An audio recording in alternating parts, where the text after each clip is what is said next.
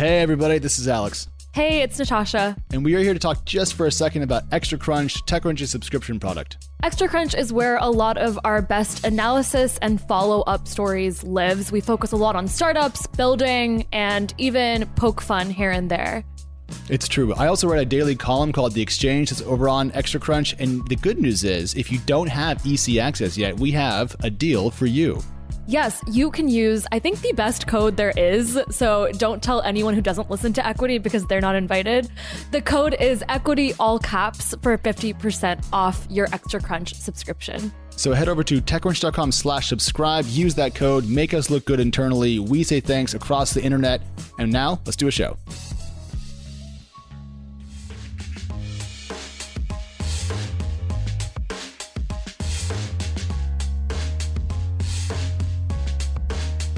Hello and welcome back to Equity, TechCrunch's venture capital focused podcast where we unpack the numbers behind the headlines. This is our Wednesday episode where we niche down to a single core topic. And today we are going to be digging into what we're calling the morality and efficacy of going public earlier. Now, Natasha, I know that I'm the biggest IPO dweeb this side of the Pacific, but I'm curious, when I put this to you originally, what did you think? I was actually excited that we were going to do like a more empathetic show than usual, because I think a lot of times when we talk about IPOs on the show, we're like, just give us your numbers. And now I think this is like a really big and probably honest part of that conversation that doesn't always get talked about. Now, undergirding this conversation is a bunch of news. We've seen Squarespace's direct listing come out. We've seen a couple of IPOs over in the UK do well or not so well. And we've seen former private market darling Box run into quite some trouble with its shareholders. So the public markets regarding the unicorn world have been hot. And to help us unspool what's going on, we have a couple of guests. We have Steve Cakebread, the CFO of Yext. Steve, how are you doing? I'm great. Thank you for the invitation. Yes, absolutely. And rounding out our guest today, we have Garth Mitchell, the CFO of Latch. Garth, how are you? Good. Thanks for having me, Alex. And I'm so glad we're going to talk about someone who's going through a SPAC, because we can finally iron out all of our woes with said SPACs. Yes, no pressure, Garth, or anything like that. But we are going to start with Steve. Steve, you wrote a book about going public that you and I have talked about, and I've read. And it's kind of like a thesis in there about going public and doing it perhaps a little bit earlier than some companies have in the last couple of years. A couple of things into that. One is going public earlier helps a company build internal discipline in their culture. It helps build out systems, for example, the CFO stack and kind of keeping track of where the money really is going, and also hiring the right people. I'm curious, how long did it take you to form this particular thesis, and why is it so relevant to today's market? When I started with Mark Benioff at Salesforce, we really talked about this because it was the question, why take his great company public? But what we started to realize was, one, as you said, it makes you more efficient. It forces you to put systems in place. It makes you run a business as opposed to just keep getting money from people to keep growing the business. From the business angle, it was always about discipline and running a business and getting going. It's evolved as I've looked at other companies and been on boards, et cetera, to two other areas, as you described. One is the number of listed companies on the exchanges has dropped by 50% over the last decade or so. I would maintain wealth creation isn't just how hard you work, but it's an opportunity to invest in other opportunities. And when those opportunities start to shrink by 50%, we get left out as individuals. And it was really clear through unicorns and the venture capital world, it's great they're there because they help businesses get started. But they were taking all the wealth. And the rest of us, when a stock went public as $1 billion, multi-billion-dollar company, the growth and the appreciation in the stock market just wasn't there as great as if when we took Salesforce public at $100 million roughly, we went public at $11 a share. Yeah, I mean, it's crazy. Wow. It's but crazy. Think about this. We went public at $11 a share. Most people could buy a stock, even one share at $11. When you take a company public at $100 a share, that starts to even take individuals off the marketplace. So it was about getting back in to help create wealth in this country for that middle class, if you will, so we didn't get the barbell effect. The second part is, as an employee, and I've always been an employee working with great founders, I work my ass off. And it's really important that I get compensated for that. I'm sure Garth will talk about that too. This is not an easy job. It's hard work, and you should get rewarded for that. And it's a tough thing to do if it's a private company or all the VC, again, keep taking all the money from it. So it helps a company, it helps individual investors, and it helps employees and investors that are there. So it sounds like you formed this general perspective going through the Salesforce and Pandora IPOs that you helped with before the Yext days even. My read of what you just said is that this has become all the more critical and pertinent, if you will, to today's markets, given that we've seen companies raise sums of money at valuations that even a couple of years ago would have been surprising in their scale and stature, if you will. Absolutely. I mean, that is where all the money's going in the markets and these IPOs. And I think it's important that, if you will, the rest of us get to participate in that, and not just groups of individuals that happen to continue to aggregate wealth, but the rest of us get excluded from that. You know, working with Mark at Salesforce, we had the 111 program, which meant 1% of the company's stock, 1% of the employees' time, and 1% of the profits went to the community, which is the other part that gets really critical as you do startups these days. I think we've all seen those data sets about how companies are staying private longer than ever. It feels like it's a decision that is continuously made, as you mentioned, Steve, with venture capital being there as a cushion for as long as you kind of need it these days, but that less companies are going public. Have there been any factors at play that have surprised you, or that are new, or that you think aren't being talked about as much? Just reasons why companies aren't making that jump beyond venture capital? Yeah, and Garth might be able to chime in on this because he's been on both sides of the fence here. I've only worked on the company side of it, but there was always a scenario about your company's not ready, you need to get in shape, you need to do more, you can do wild and crazy things. Well, we saw wild and crazy things at WeWork.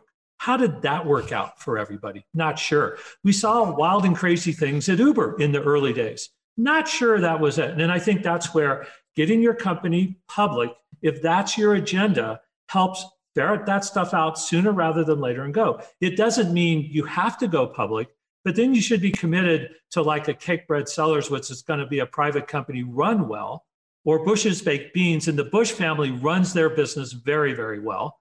So it's those kind of businesses, and you can go one way or the other. But I think if you stand in the middle, it's, to me, just selling London bridges to the next guy that'll put money in your company and hope you're not the last man standing when this all comes to fraught. And that's why we had Steve on, because he's the spiciest CFO that I've ever had the chance to speak to. Garth, I want to bring you in here because Latch, your company, is actually doing what we're talking about. It is actually going public at a I'll just say younger age than many companies have in recent years. Going back through your SPAC investor deck this morning, I believe you had about 18 million in kind of aggregate 2020 revenue. And to be clear, that's going to go to 49 million according to your projections for this year. So lots of growth there, but certainly going public at a smaller size. So I'm curious, has the process of going public brought the rigor and kind of structure to the Latch business that Steve is describing as the possible outcome of going public at an earlier age? Absolutely. Steve, something you said really resonated with me, because as we've gone through this process and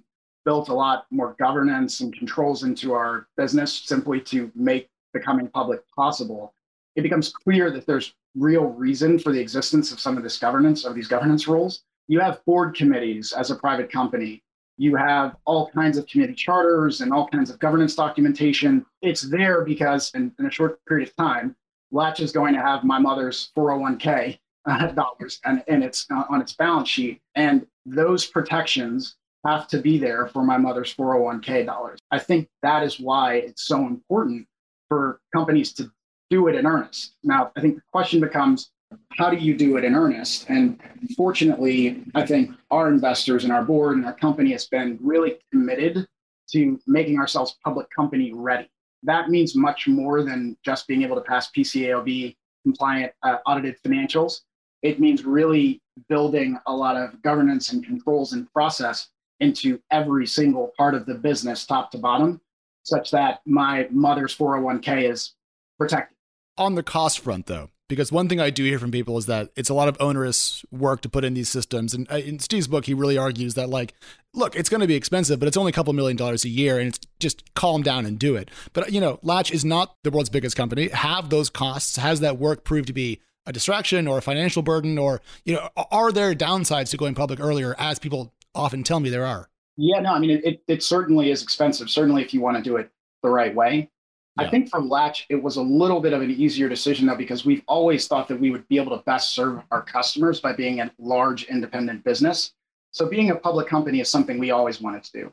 That meant that we were going to implement these systems and processes that do cost money, whether it was today or tomorrow. So our board looked at it as an opportunity to accelerate the maturation of our business, whether it was for a second quarter 2021 public listing or not. You're obviously pursuing a SPAC, which has become a controversial, joked about a little bit on this podcast, route to going public, especially as it blew up in 2020 and everyone decided to do a SPAC. Talk to me about the decision to do that. 2020 was a really interesting year. So we sell products into real estate, and that helps make these places better places to live, work, and visit. The 2020 was obviously a really, really volatile year for our customers, but we left the year with a lot of our customers looking at this concept of digital transformation as a 2021 initiative, not a 2023 initiative. So when we looked up and we're doing our annual planning, we said, wow, the accelerating demand from our customer base means that we can deploy larger sums of capital at high rates of return in a way that we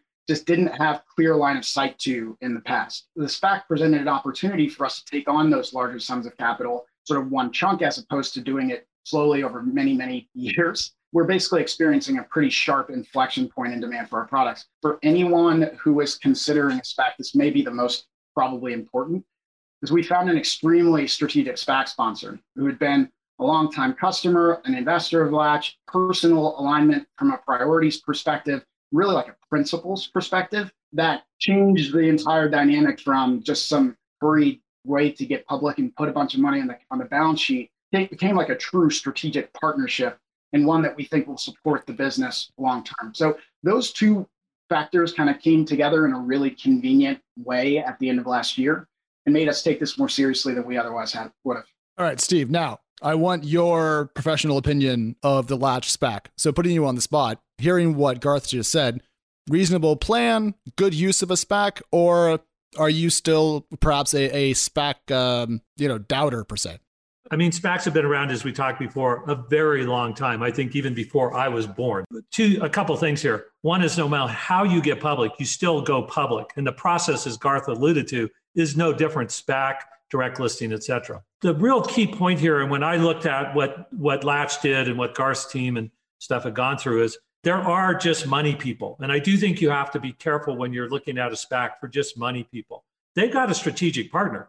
Tishman is not chump change in this industry where they're selling their product to. So I think what you're really doing is bringing two capabilities together with a common purpose going forward. If you're doing that, a SPAC may make sense. If it's just somebody that raised $10 a share from a bunch of people with a generic, gee, I'm going to get into the entertainment industry, and then you think you're going to go get the money. And I talked to, there is a software company in the UK. They've been at it for 10 years in self-driving cars. And they called me and said, gee, we want you on the board. We're going to do a SPAC next week. No revenue, no earnings. Like, you got to be kidding me. Oh, and you're in the UK, which is locked down, by the way. So, that told me there's just an exit strategy there, and it's not a legitimate go to market. So I think for some companies, there's always the right thing, but SPACs for most companies, and particularly if you're an investor, you need to be really wary that there's an alignment of interest here. And it's not just a money transaction, which most SPACs have turned out to be. Yeah, I guess you just kind of answered my next question, but I did want to ask, I guess, you guys to rank on a scale of 1 to 10, how true it is, and I guess how fair it is that a lot of SPAC's reputation, at least in the past year, has been it's this hurried way to go public as a company that otherwise couldn't have. Garth, starting with you, tell me your colleagues and other SPACs that you're around, how true and fair do you think that statement and perception is? I would probably be misleading folks if I were to say that there aren't probably companies that would otherwise not be appropriate to go public now. They're going public via SPAC. I just want to go back to just two key points that I mentioned. For us, first, it was, does this business make sense as a public company? And I think as we thought about our customer demand and the full suite of products that we wanted to deliver to our customers, the answer was yes. Then the question became, okay, to the extent that the SPAC thing is an opportunity, who is the partner that we want to work with long-term and has shared vision and alignment with our long-term plan for our customers? And to the extent that we found that SPAC sponsor, which we definitely found with Tishman Speyer, the only thing to focus on at that point was, we are taking our company public, full stop. There are lots of distractions with the deal and terms and warrants, but our team has been laser focused on preparing ourselves to operate as a public company, which, as Steve knows, is all encompassing. And we have not allowed a lot of the news to make us think there's something else going on other than Latch is preparing to become a public company. Steve, I want to go back to something you said about just being a kind of a money transaction in some of these SPACs, and to not be too rude to SPACs while we have Garth on the show. But I mean, there's kind of two things going on here. One, there's a lot of greed that is powering some of these rapid fire debuts. And I'll call them out in the electric vehicle space, in the autonomous driving space. Some of those offerings have me kind of freaked out, frankly, for regular folks. On the other hand, greed, in a positive sense to some degree, has been pushing lots of private capital into mini startups, allowing them to stay private longer. So we're almost seeing greed keep some companies private, and we're seeing greed get some companies public. And so I'm kind of curious where, I'm not going to go greed is good on you, but I'm curious where the current monetary and fiscal environment that we live in, where there's so much cash kind of bouncing around, where that kind of nets out in terms of getting more companies public, and maybe will SPACs actually boost in a positive way the number of total public firms? That's a good question. It really is. Looking back to Latch is a great example where this could work out and be really well done. Like I gave you, there's examples that you shouldn't even be touching those. At the end of the day, you go public and you make that call. It's a question of whether the management team merging with the SPAC company is really committed to that. When I grew up, there's the penny sheets. I mean, we all forgot about that because we're trading in hundreds of dollar shares and $1,000 stock price. But there's still penny sheets out there that you can do trades on. And there's companies that belong in that. Although the $100 million diner in New Jersey or wherever it at, that was amazing. Doesn't actually qualify for that kind. And you know, scams exist all the time in all different industries at all points. So one just has to be buyer beware because it happens that way.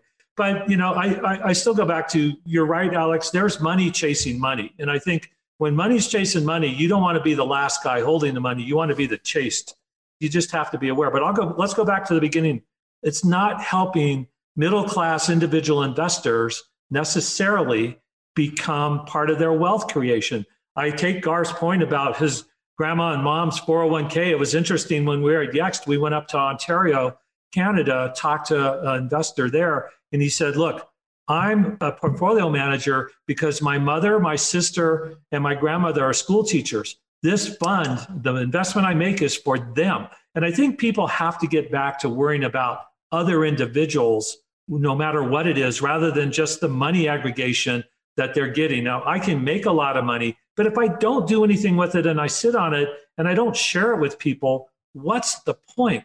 And I think here, our business at Yext, the winery, we worry more about the family members and others than we do the employee, because it's them that's most impacted by the dumb decisions that we might make running this business, or take it out or get the stock price down. So I think there's just, the money's great, but it has to be real and it has to benefit the community, the workers, the employees, and yes, the investors. So, you know, if you look at it, there's a broadening here where you look at constituencies and who's impacted. And it's not just the investor anymore. There's a wide range. It's the environment. If you're flying airplanes around all the time, it's whatever. So I think looking at more of this constituency and seeing who's impacted and making sure your business is doing the best it can at benefiting all the constituencies. I just want to be clear that me, Alex, the individual, thinks that the Latch SPAC deal is perfectly reasonable and makes sense. I know we're using him as the SPAC example. Yes, I just want to co-sign. I co-sign. Yeah, we're not here to whack him I'm around. totally with you. Like we all know, there are certain things for certain opportunities, and you make them work. Yeah. So not everything is bad and evil all the time, but there is bad and evil in everything. And we've all been through tech. And you know, my wife curses this tech stuff. Half of it is great. The other half is always used for evil. And we see that every day. And you just got to find out where you want to sit on that line. Alex, I just want to add one important point just here is that I am not sort of the world's spokesperson for SPACs necessarily.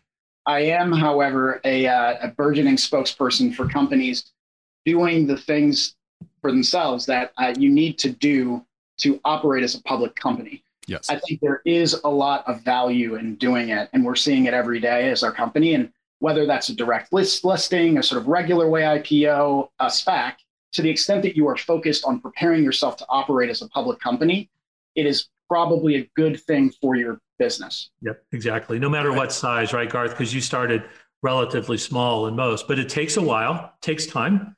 And, you know, as Alex and I described the last time we talked, even my family's private business has an outside board of directors, has governance, has filings with the Food and Drug Administration, all this crap. So at the end of the day, to run a business takes all the same stuff, whether you're private or public, to make it successful and be efficient, as Garth described.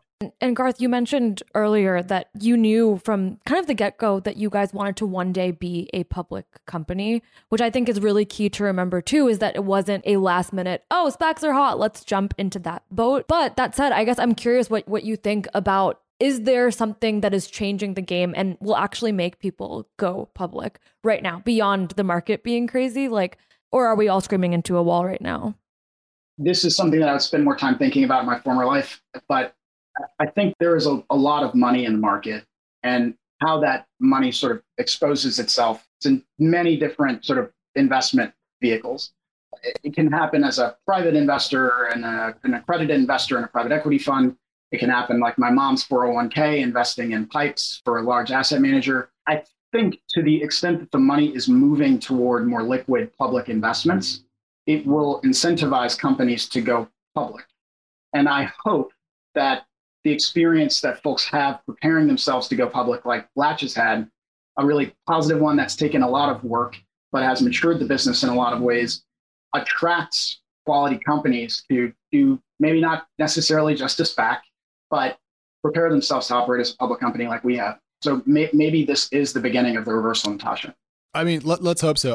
We're going to squeeze in one more question, and this is actually for both of you guys. Prepping for this, I was just, thinking about companies in my view that could easily be of public scale already and are still staying private, kind of in this long-term corporate adolescence that has been so enjoyable and popular in the last, 5-10 years. And one company is Databricks. I think it's at like a $425 million a year run rate, worth $28 billion, just raised $1 billion.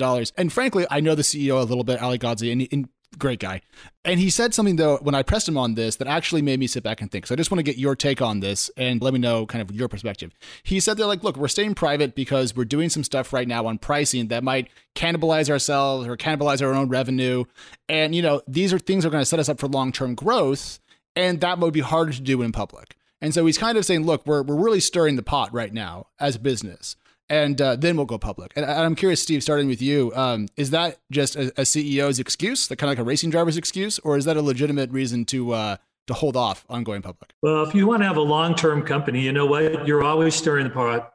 You're always cannibalizing yourself, because if you don't cannibalize yourself and move forward, somebody else will, and you won't be around. So, yeah, I mean, I think that's an interesting rationalization.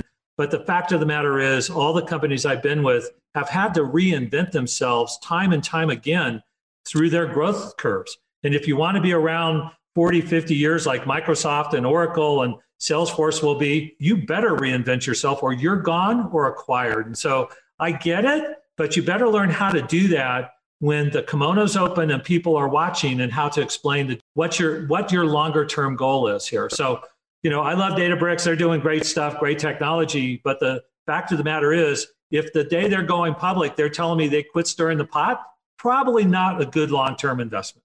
I love that. Garth, briefly from you, same question. Yeah, I think the only difference really is communication. I know that it's extremely challenging to make really big moves for your business, but to Steve's point, I anticipate Latch will continue to evolve as a public company, and that is sort of our responsibilities, management of the company. But the investor relations responsibilities are completely different, much more nuanced, and require a little bit more of a longer term strategic view on how to make these changes and how to communicate them externally. To the extent that you can do that, I think you should be fine. And I think it's probably worth investing in those investor relations capabilities earlier. Fair enough. Steve, Garth, Natasha, thank you for putting up with my questions today and digging through this with me. An absolute pleasure. And before, for some reason, our Zoom cuts us all off, thank you for your time. And Equity, of course, is back on Friday morning.